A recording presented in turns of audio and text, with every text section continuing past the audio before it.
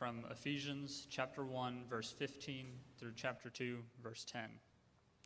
In Christ you also were sealed with the promised Holy Spirit when you heard the word of truth, the gospel of your salvation, and when you believed. The Holy Spirit is the down payment of our inheritance until the redemption of the possession to the praise of his glory. This is why, since I heard about your faith in the Lord Jesus and your love for all the saints, I never stopped giving thanks for you as I remember you in my prayers. I pray that the God of our Lord Jesus Christ, the glorious Father, would give you the spirit of wisdom and revelation in the knowledge of him. I pray that the eyes of your heart may be enlightened so that you may know what is the hope of his calling, what is the wealth of his glorious inheritance in the saints, and what is the immeasurable greatness of his power toward us who believe, according to the mighty working of his strength. He exercised this power in Christ by raising him from the dead and seating him at his right hand in the heavens, far above every ruler and authority, power and dominion, and every title given, not only in this age, but also in the one to come. And he subjected everything under his feet and appointed him as head over everything for the church, which is his body, the fullness of the one who fills all things in every way. And you were dead in your trespasses and sins, in which you previously walked according to the ways of this world, according to the ruler of the power of the air, the spirit now working in the disobedient. We too all previously lived among them in our fleshly desires, carrying out the inclinations of our flesh and thoughts, and we were by nature children under wrath, as the others were also. But God, who is rich in mercy, because of his great love that he had for us, made us alive with Christ, even though we were dead in trespasses. You are saved by grace. He also raised us up with him and seated us with him in the heavens in Christ Jesus, so that in the coming ages he might display the immeasurable riches of his grace through his kindness to us in Christ Jesus. For you are saved by grace through faith, and this is not from yourselves. It is God's gift, not from works, so that no one can boast. For we are his workmanship, created in Christ Jesus for good works, which God prepared ahead of time for us to do. So then, remember that at one time you were Gentiles in the flesh, called the uncircumcised by those called the circumcised, which is done in the flesh by human hands. The word of God for the people of God.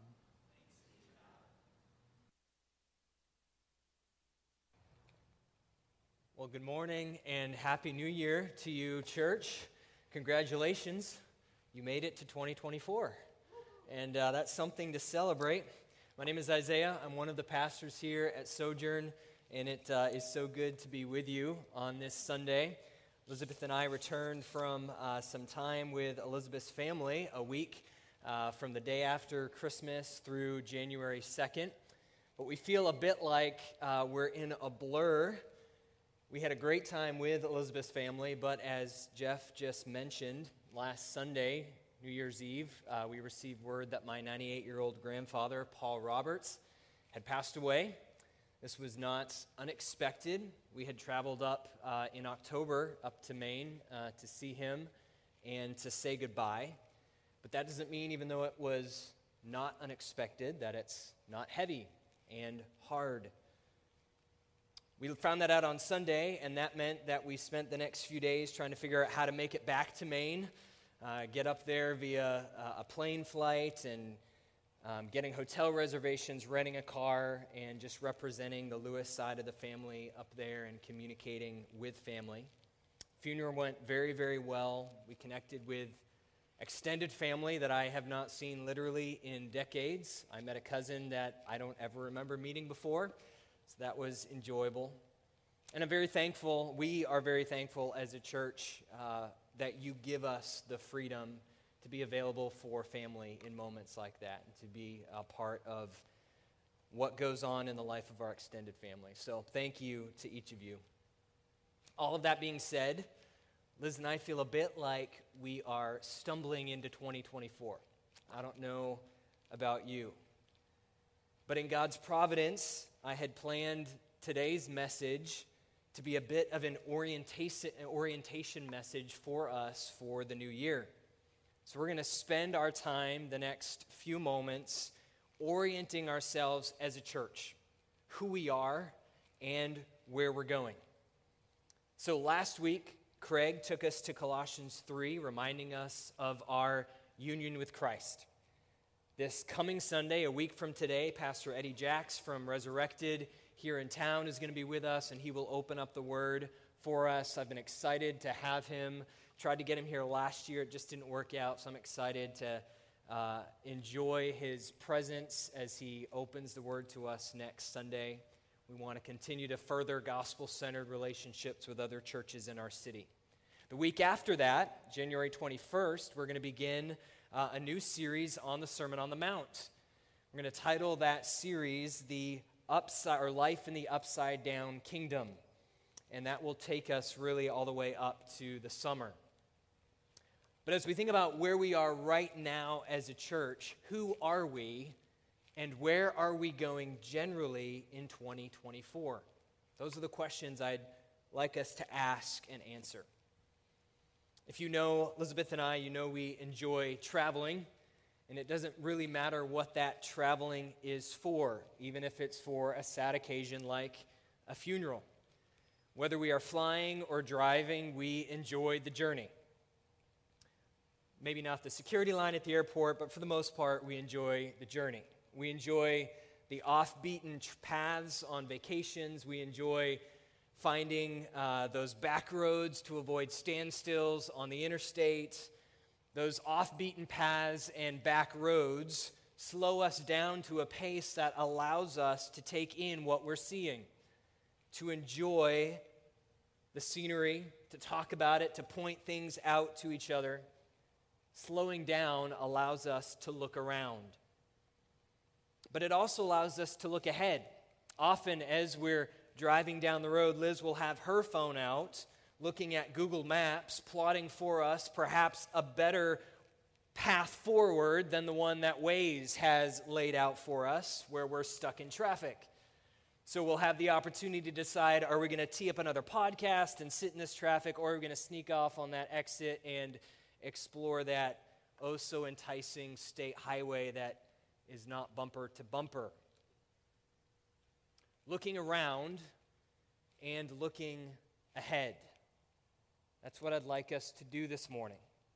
Look around and look ahead. This sermon, like I said, is going to be a bit different than normal. Normally, we would take a passage like the one Aaron just read for us, and we would begin to walk through it and explore what the text has to say. But this morning, we're going to remind ourselves of our church's philosophy and direction, a philosophy and direction that's built upon not just one passage, but really upon how we understand the entirety of Scripture's story to be what we understand it to be. So 2 simple points: looking around and looking ahead. First, looking around. Some of you have been at Sojourn since its founding or nearly that long. Others of you have only recently begun to attend or to call Sojourn home. So let's look around together to remember and to maybe understand for the first time who we are as a church. And I'd like to summarize that, if I may, in one sentence and then break it down. Who are we as a church? Well, we are a gospel-centered church living in gospel-shaped community, cultivating a gospel culture. I'm guessing you heard the repetition in there over and over again of the word gospel. In any church, including ours, the gospel can be quickly assumed and then ignored and thus easily lost. So we need to remind ourselves of how the Bible defines the gospel, and we did so earlier using 1 Corinthians 15 as a basis, but let's see specifically what Paul writes in the first few verses of 1 Corinthians 15. He says this: "Now, I want you, church at Corinth, I want to make clear for you, brothers and sisters, the gospel I preached to you, which you received, on which you have taken your stand, and by which you are being saved. For I passed on to you as most important what I also received, that Christ died for our sins according to the Scriptures, that he was buried, and that he was raised on the third day according to the Scriptures, and that he appeared to over 500 brothers and sisters at one time. Paul wanted to make clear the gospel to this church family. He considered it of first importance, of the most important. And at Sojourn, so do we. Now, there are other doctrines that are very important, but there's only one that can be of first importance. When people ask me when I'm out and about what type of church Sojourn is, they typically are looking for an answer like we're Baptist or Presbyterian or Anglican or Independent. But rather than choosing one of those predetermined categories to define and emphasize what makes us distinct and unique from other Christian churches, I rather start here. I say we are a gospel-centered church. There are other doctrines that we celebrate and hold on to by conviction, but only one truly defines us as a church, and that is the gospel. Now, unfortunately, rather than that making us normal as a church, it actually makes us distinct. Because typically churches focus on that which makes them unique, not that which unites them with other churches. But we emphasize what should be the one clear unifying theme across the Christian church landscape, the gospel. But what is the gospel? We've only said the word 24 times so far. Well, this is the definition that we use here at Sojourn. We've used it in services before. We've even used it in our profession of faith before. So I'm going to encourage you to say it along with me as it's up on the screen. The gospel is the good news that God the Father saves sinners and restores his creation by the Spirit through the perfect life, substitutionary death, and bodily resurrection of Jesus Christ, the Son. Now notice that this definition includes individual salvation. The Father saves sinners. But it also includes the renewal of all things. The Father restores his creation. Both are true. And friends, we believe that this gospel changes absolutely everything. If you follow Jesus, the gospel redefines your daily postures, your tasks, your relationships, including your marriage and your friendships. The gospel changes your priorities. It changes your parenting style, your work ethic. It changes how people experience you in life because you are in Christ through the gospel. And because of that, everything has changed. God is making everything new. We are now part of the restoration of all things. Because we are centered on this gospel as a church, that means at least 5 things for us. First, it means we're committed to the Trinity. We are Trinitarian. We want to honor each member of the Trinity, Father, Son, and Spirit. And you heard that in the definition that we just spoke together. God the Father saves sinners and restores his creation by the Spirit through the work of Jesus Christ the Son. So we're Trinitarian, and unapologetically so. Second, we are, or rather being gospel-centered means that we are committed to Christ-centered expositional preaching. Some expositional preaching simply advances knowledge. But the problem with that is that knowledge puffs up. We know that from the Scriptures. But we believe a preaching philosophy that intentionally brings us back to the person of Jesus weekly, over and over again, that preaching will be used by God to transform his people and to spiritually form disciples, to bring people to saving faith. So you will hear me pray this on occasion before a message. Father, may Jesus Christ himself be the one preaching, and may he be what people remember. So we are Trinitarian and we're expositional. Third, being gospel-centered means we are committed to spiritually formative worship services. Or we could say we're liturgical. Every part of our liturgy is crafted to bring us back over and over again to the gospel. Because, friends, what we don't repeat, we forget. We assume what we don't intentionally keep in front of us. So weekly, we are reminded that we are sinners in need of God's grace, the very grace that He's shown to us in the Lord Jesus Christ. And so we call one another to joyfully repent of our sin in order to experience the grace of God more deeply. And our prayer is that this rhythm then begins to form us individually and begins to get worked out in our daily lives. One step of repentance and one step of faith. One step of repentance and one step of faith, so that we move out of this place into our homes and into our workplaces with a shuffling Christian step. One step of repentance and one step of faith. One step of repentance and one step of faith. Fourth, being gospel-centered means we are committed to the Great Commission, or we could say we are missional. We believe that God wants us to be inviting others into a life-altering encounter with the real person of Jesus through His gospel.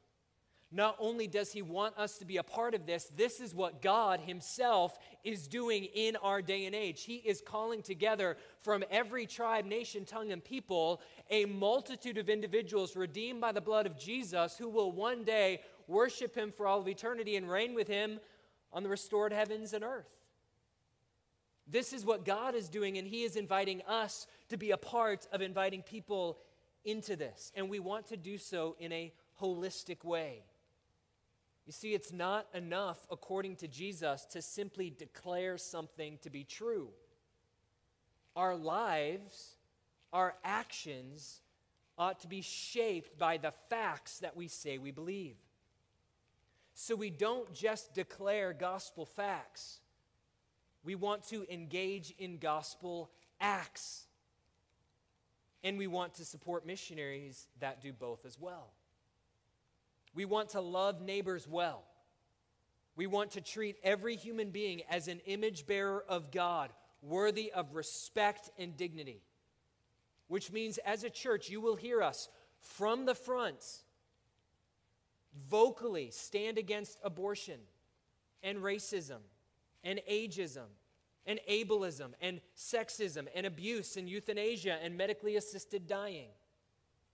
And our call to one another is not to just vocally stand against these things, these evils, but then in our individual lives and practices and experiences to individually love and pursue those who are on the margins or those who've been targeted by such evils in our neighborhoods and our communities. So we want to be missional. And fifth, being gospel-centered means we're committed to gospel community, or we could say communal.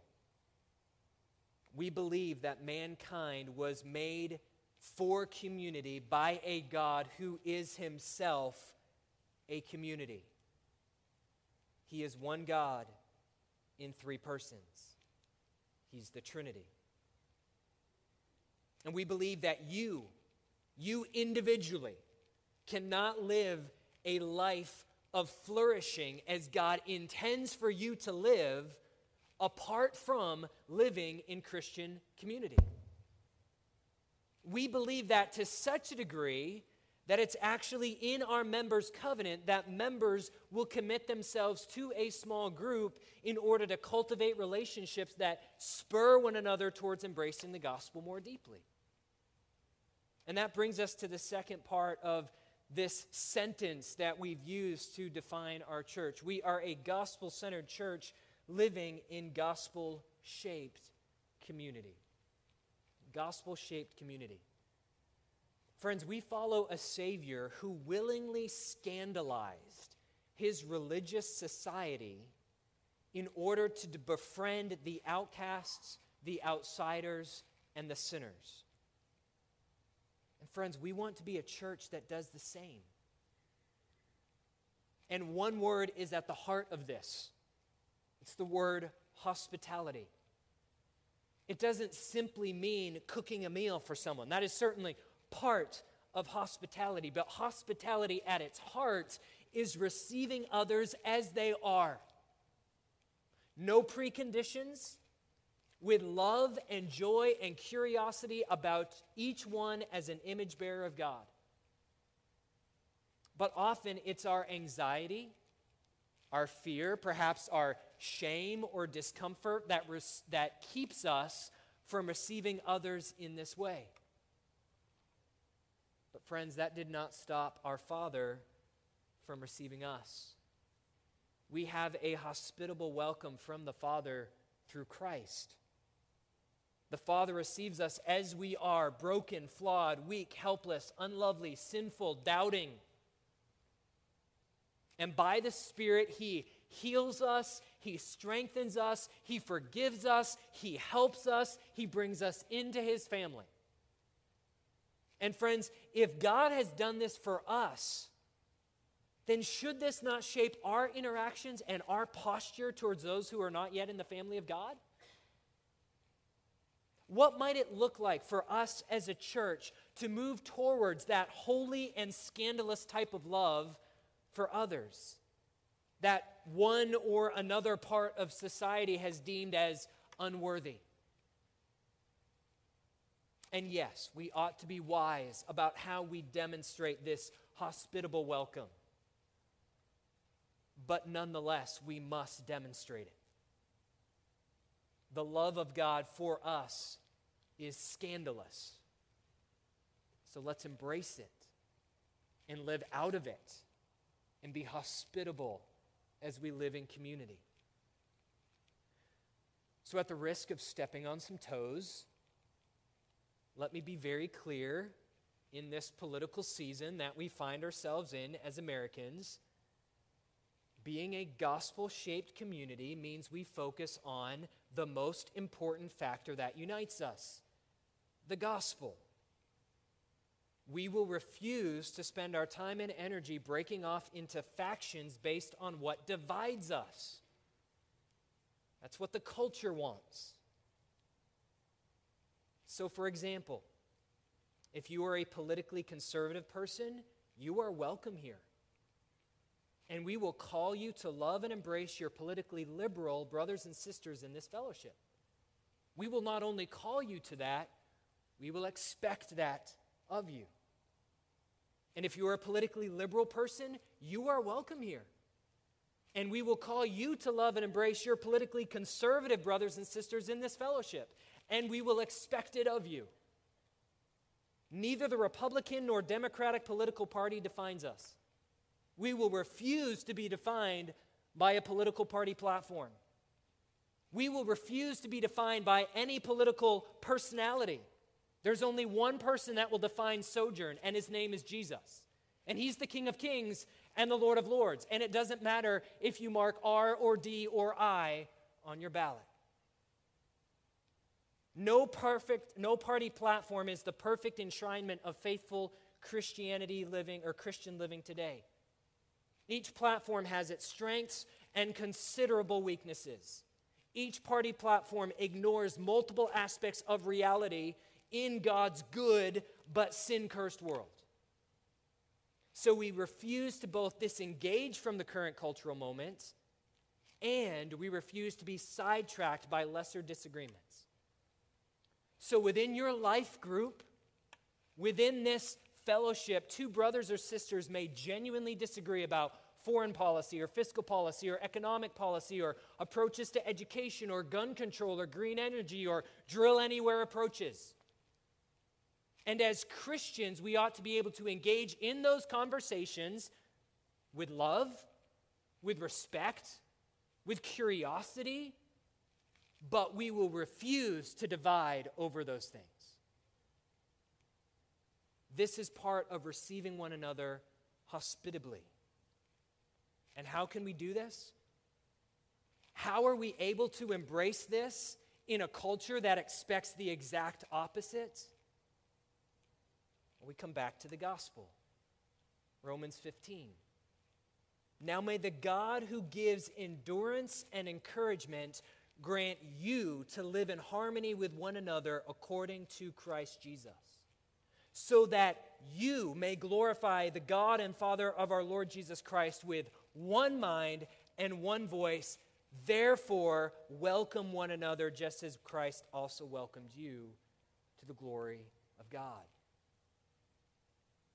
So we are a gospel-centered church living in gospel-shaped community, cultivating a gospel culture. Cultivating a gospel culture. What is a gospel culture? Now, there are multiple ways of describing this, but first, let me pique your interest and maybe create some buy-in on this, okay? If you consider Sojourn to be your home church, we want you to feel the weight and the joy of being a steward of this gospel culture. We want you to be a cultivator, a guardian, a caretaker, a promoter, a cheerleader, an embracer of gospel culture. So what is this gospel culture? Well, we could think about it diagrammatically. A gospel culture lives at the intersection, the nexus, the overlapping point of three things: faithful teaching, faithful living, and faithful loving or affections. If we want to use big words, we could say at the intersection of orthodoxy, orthopraxy, and orthopathy. Faithful teaching, faithful living, and faithful affections. Now, many of us have experiences in churches that embraced one of these circles to the exclusion of the other two. And perhaps part of your story includes church hurt that lines up with this reality. But friends, let's be clear. God uses broken churches. And I'm very thankful for that, because guess what? Sojourn, we're a broken church. We're made up of broken people. And the reality is each one of us leans towards one of these circles more than the other two. But a gospel culture is found where these three realities overlap. Friends, we want to be faithful in teaching sound doctrine.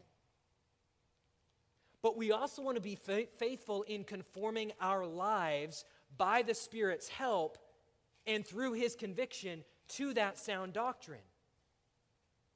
But if all of that is done without a genuine love for God and others, that's the faithful affections piece, then we're missing the point.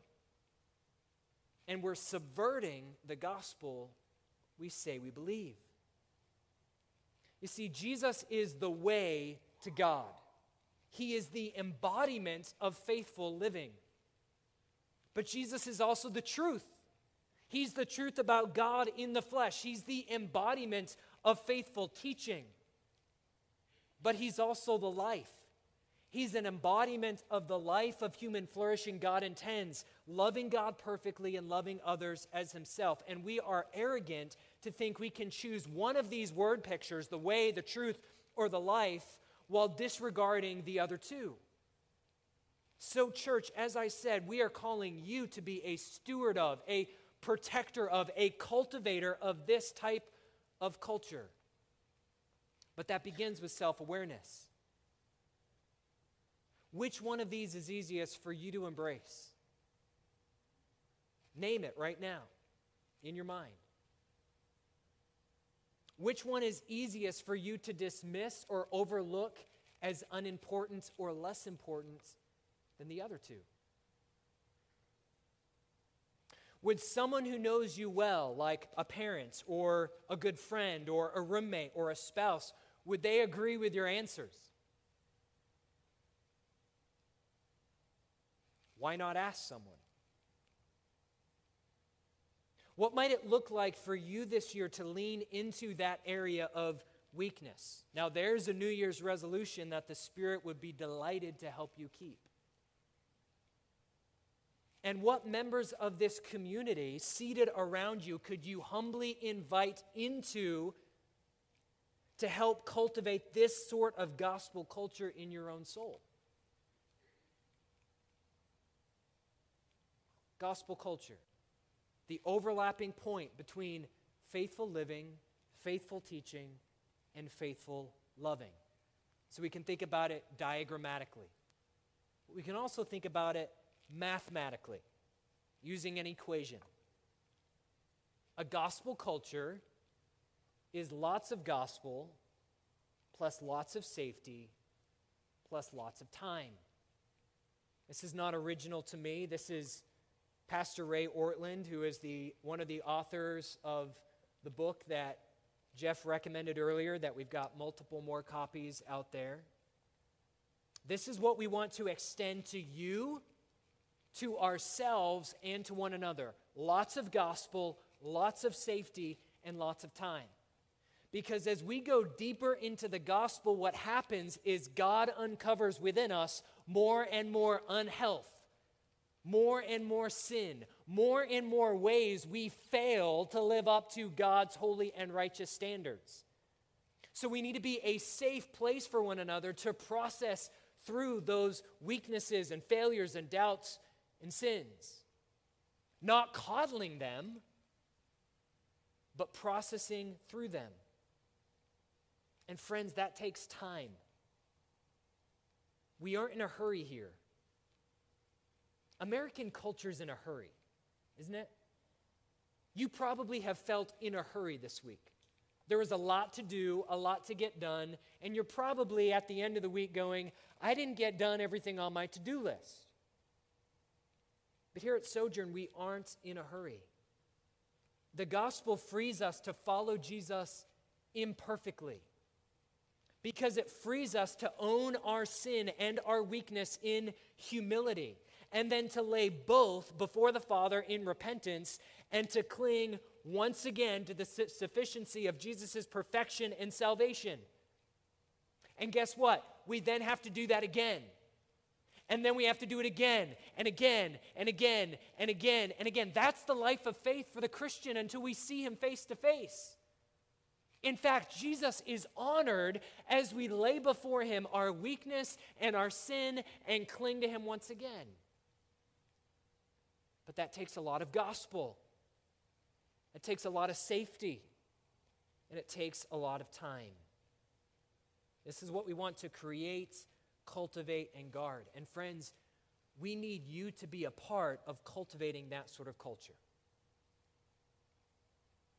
So looking around, we are a gospel-centered church, living in gospel-shaped community, cultivating a gospel culture.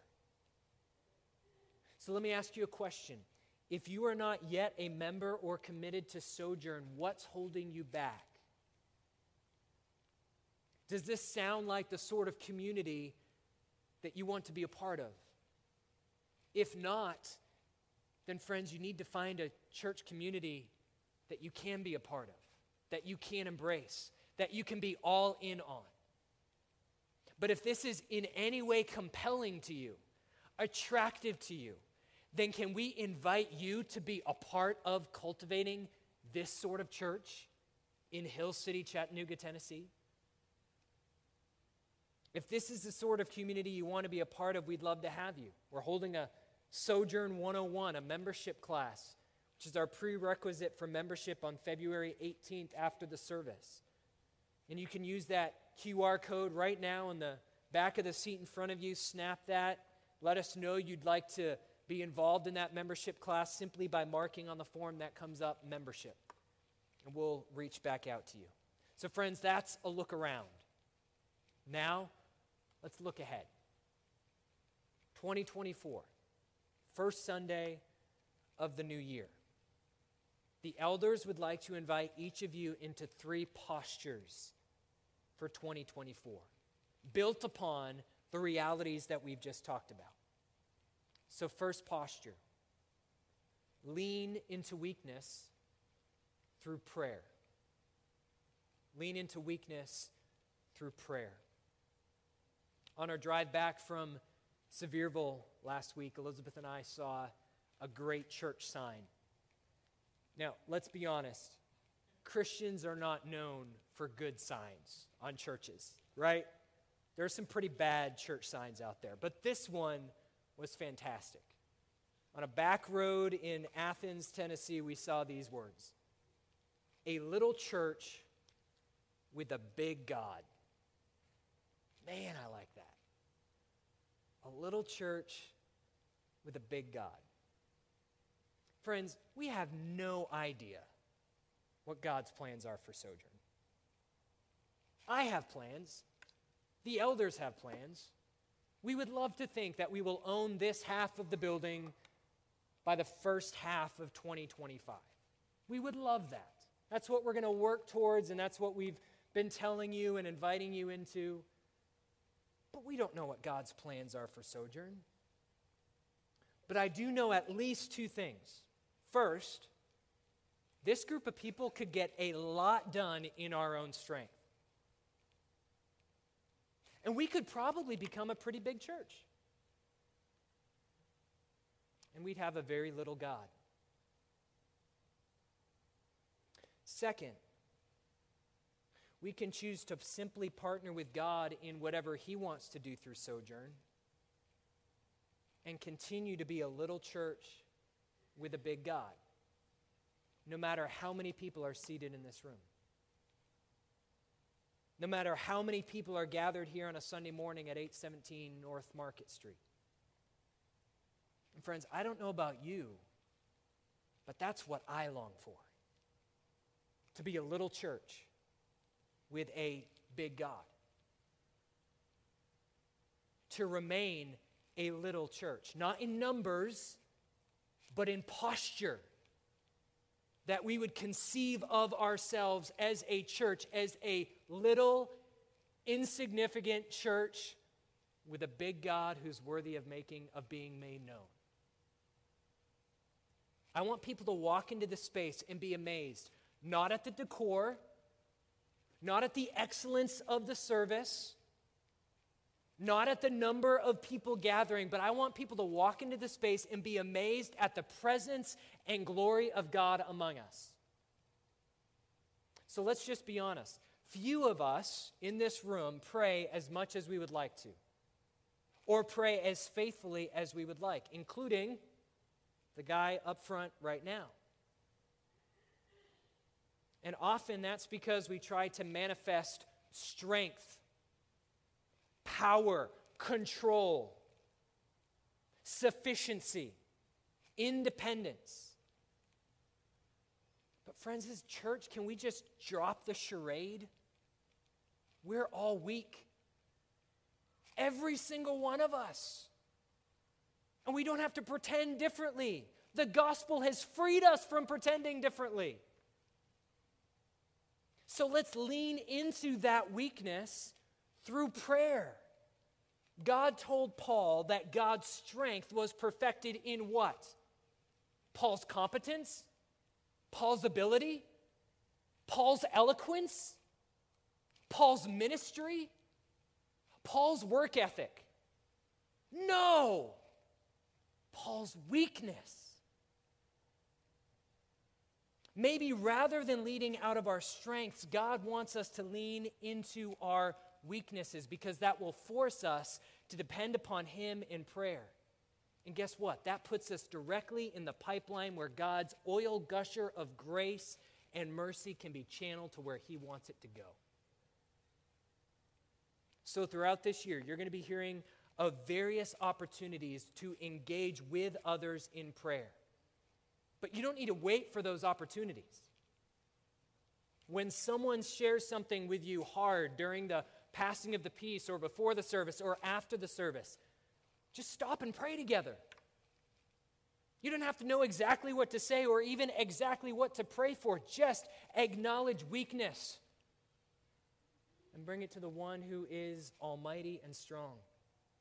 When you get a text from a friend about some trial or some struggle they're going through, give them a call and pray with them over the phone, or simply just stop and pray where you are. So first posture, let's lean into our weakness through prayer. Second posture, let's lean into our need through generosity. Boy, we like to be self-sufficient, don't we? Let me ask you, is there a worse pejorative in American culture than the word needy? I'm not sure that there is. And if there is, you'll have to work hard to come up with it. But friends, needy is the proper posture for someone clinging to Jesus. In fact, if we don't own our neediness, we're not clinging to Jesus. We're not walking by faith. Come ye sinners, poor and needy. Let's embrace our need as we cling to Jesus. And as we embrace our need, let's ask God to open our hearts and our eyes to ways that we can be more generous towards those who are also needy. And I'm not talking merely finances. That is certainly a component, but that is merely a component of generosity. Whether that generosity is generosity of time or energy or finances, let's give ourselves away for the sake of Jesus so that others might experience gifts of gospel generosity. And friends, I need to follow that up quickly with, I know I'm preaching a bit to the choir here. If you've not heard that expression, that simply means I'm telling folks something that they already know and probably don't need to hear. We have opened the doors to you as a church family time and again the last year and a half, made you aware of the financial needs of our church, and you have responded.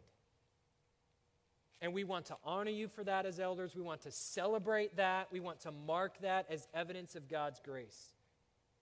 And in the last 2 months, as we had this giving drive towards the end of the year, you raised the bar even further. We have more people giving faithfully and generously than we did when we began. So hear this second part as simply an encouragement from your pastors to you. Even as you have responded, let's move forward in this posture together. But not merely financially. Let's be generous people with our time, with our energy, with ourselves. Let's lean into our need through generosity. Third posture, let's lean into formation through presence. Through presence. Each of us are being formed by one or more things in our lives. And maybe as you heard in the looking around part of this message, you heard things that were compelling and convicting and attractive to you. But friends, if you want to be formed by that sort of culture, we have to be present in one another's lives. We have to show up. So for some members and regular attenders here, recognize this as an invitation into deeper community. Too often we make schedule and life decisions on what we perceive to be the means of flourishing for us, for our children, and then our decisions crowd out what God has ordained as the means of our flourishing. Perhaps it's time to commit to a life group as a means of intentionally engaging in gospel community. As you exit the space here after the service, off on your right, there's that counter attached to the wall. On that counter, there's a few pamphlets that describe our life group philosophy. If you're not in a life group, or maybe you're in a life group, but you just need a refresher and a reminder about what the heck are we doing each week, getting together, grab one of those pamphlets, read through it, and remind yourself of what we are all about in our life groups. And you can use that QR code once again right now in the seat back in front of you and let us know you're interested in learning more about a life group. And either myself or Adam Barfoot, our life groups coordinator, he's here somewhere. Adam, why don't you raise your hand? He or I will reach out to you and get you connected to a life group. For others, that formation and discipleship looks like taking the next step of baptism. You've entrusted your life to Jesus, but maybe you've never followed him into the waters of baptism. We have a baptism scheduled January 21st, but tell you what, we would love to have to schedule another one. That's the sort of schedule challenge we would be delighted by as a church. There's nothing closer to the heart of the Great Commission than baptizing disciples in the name of the Father, Son, and Holy Spirit. Again, you can use that QR code to let us know if you're interested in learning more about baptism. And for all of us, let's embrace the fact that Jesus designed the local church to be about spiritual formation. When you and I enter this space, it's not about us. It's not about our preferences. It's not about who we are as individuals. It is about us being formed as a church into the image of Jesus. So throughout the year, we will make you aware of church-wide opportunities for discipleship and fellowship and ministry that exist alongside of our life group ministry. Sometimes they'll be targeted towards specific groups like a women's Bible study or a men's study or retreat, or an all-church picnic or a community event. And church, our heart for you as elders is that you would show up. Not because we want to count heads, not because we want to be able to report that X number of people came, but we want you to show up because we want to see Christ formed in you. We want your presence so that Christ can be exalted in our lives. And we promise we will not needlessly clutter your calendar. I make that promise to you. We as pastors make that promise to you. But we also promise to work towards our collective and individual spiritual formation for the glory of God. So let's lean into our spiritual formation by being present when these opportunities arise.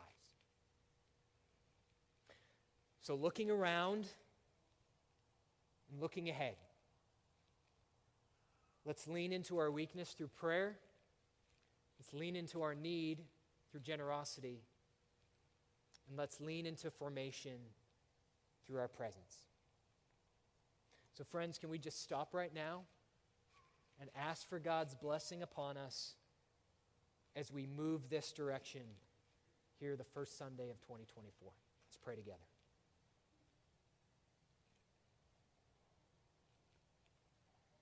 Father, if truth be told, each one of us could stand up right now and give most likely a list of things we would like to see done and accomplished in 2024. But right now, collectively as a church, we lay down those goals and desires before you, our almighty Creator and Father, and ask for you to do what you will in our hearts, in our lives, and in our church. Father, we commit that we will lean into our weakness in prayer, that we will lean into our need through generosity, that we will lean into our spiritual formation by being present when the body is gathered. And so, Father, would you take these postures and would you be pleased by your Holy Spirit to then form us more deeply and more beautifully into a community that reflects not just the facts of the gospel, but the culture that the gospel creates.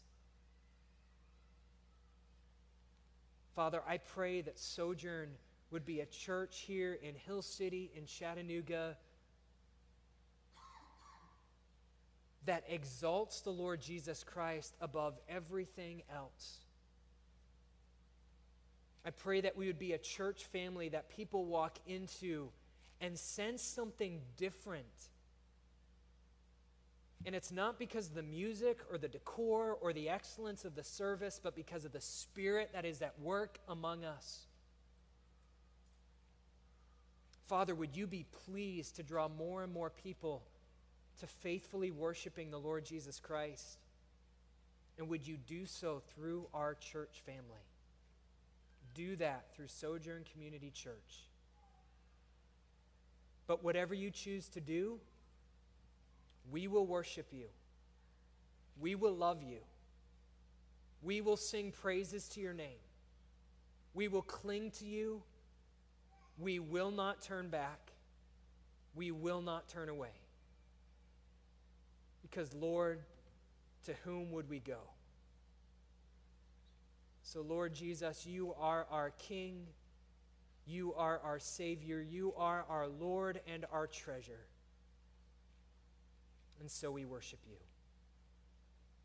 We pray this in the name of our Lord Jesus, who with our Father and with the Spirit will reign one God for all of eternity. Amen.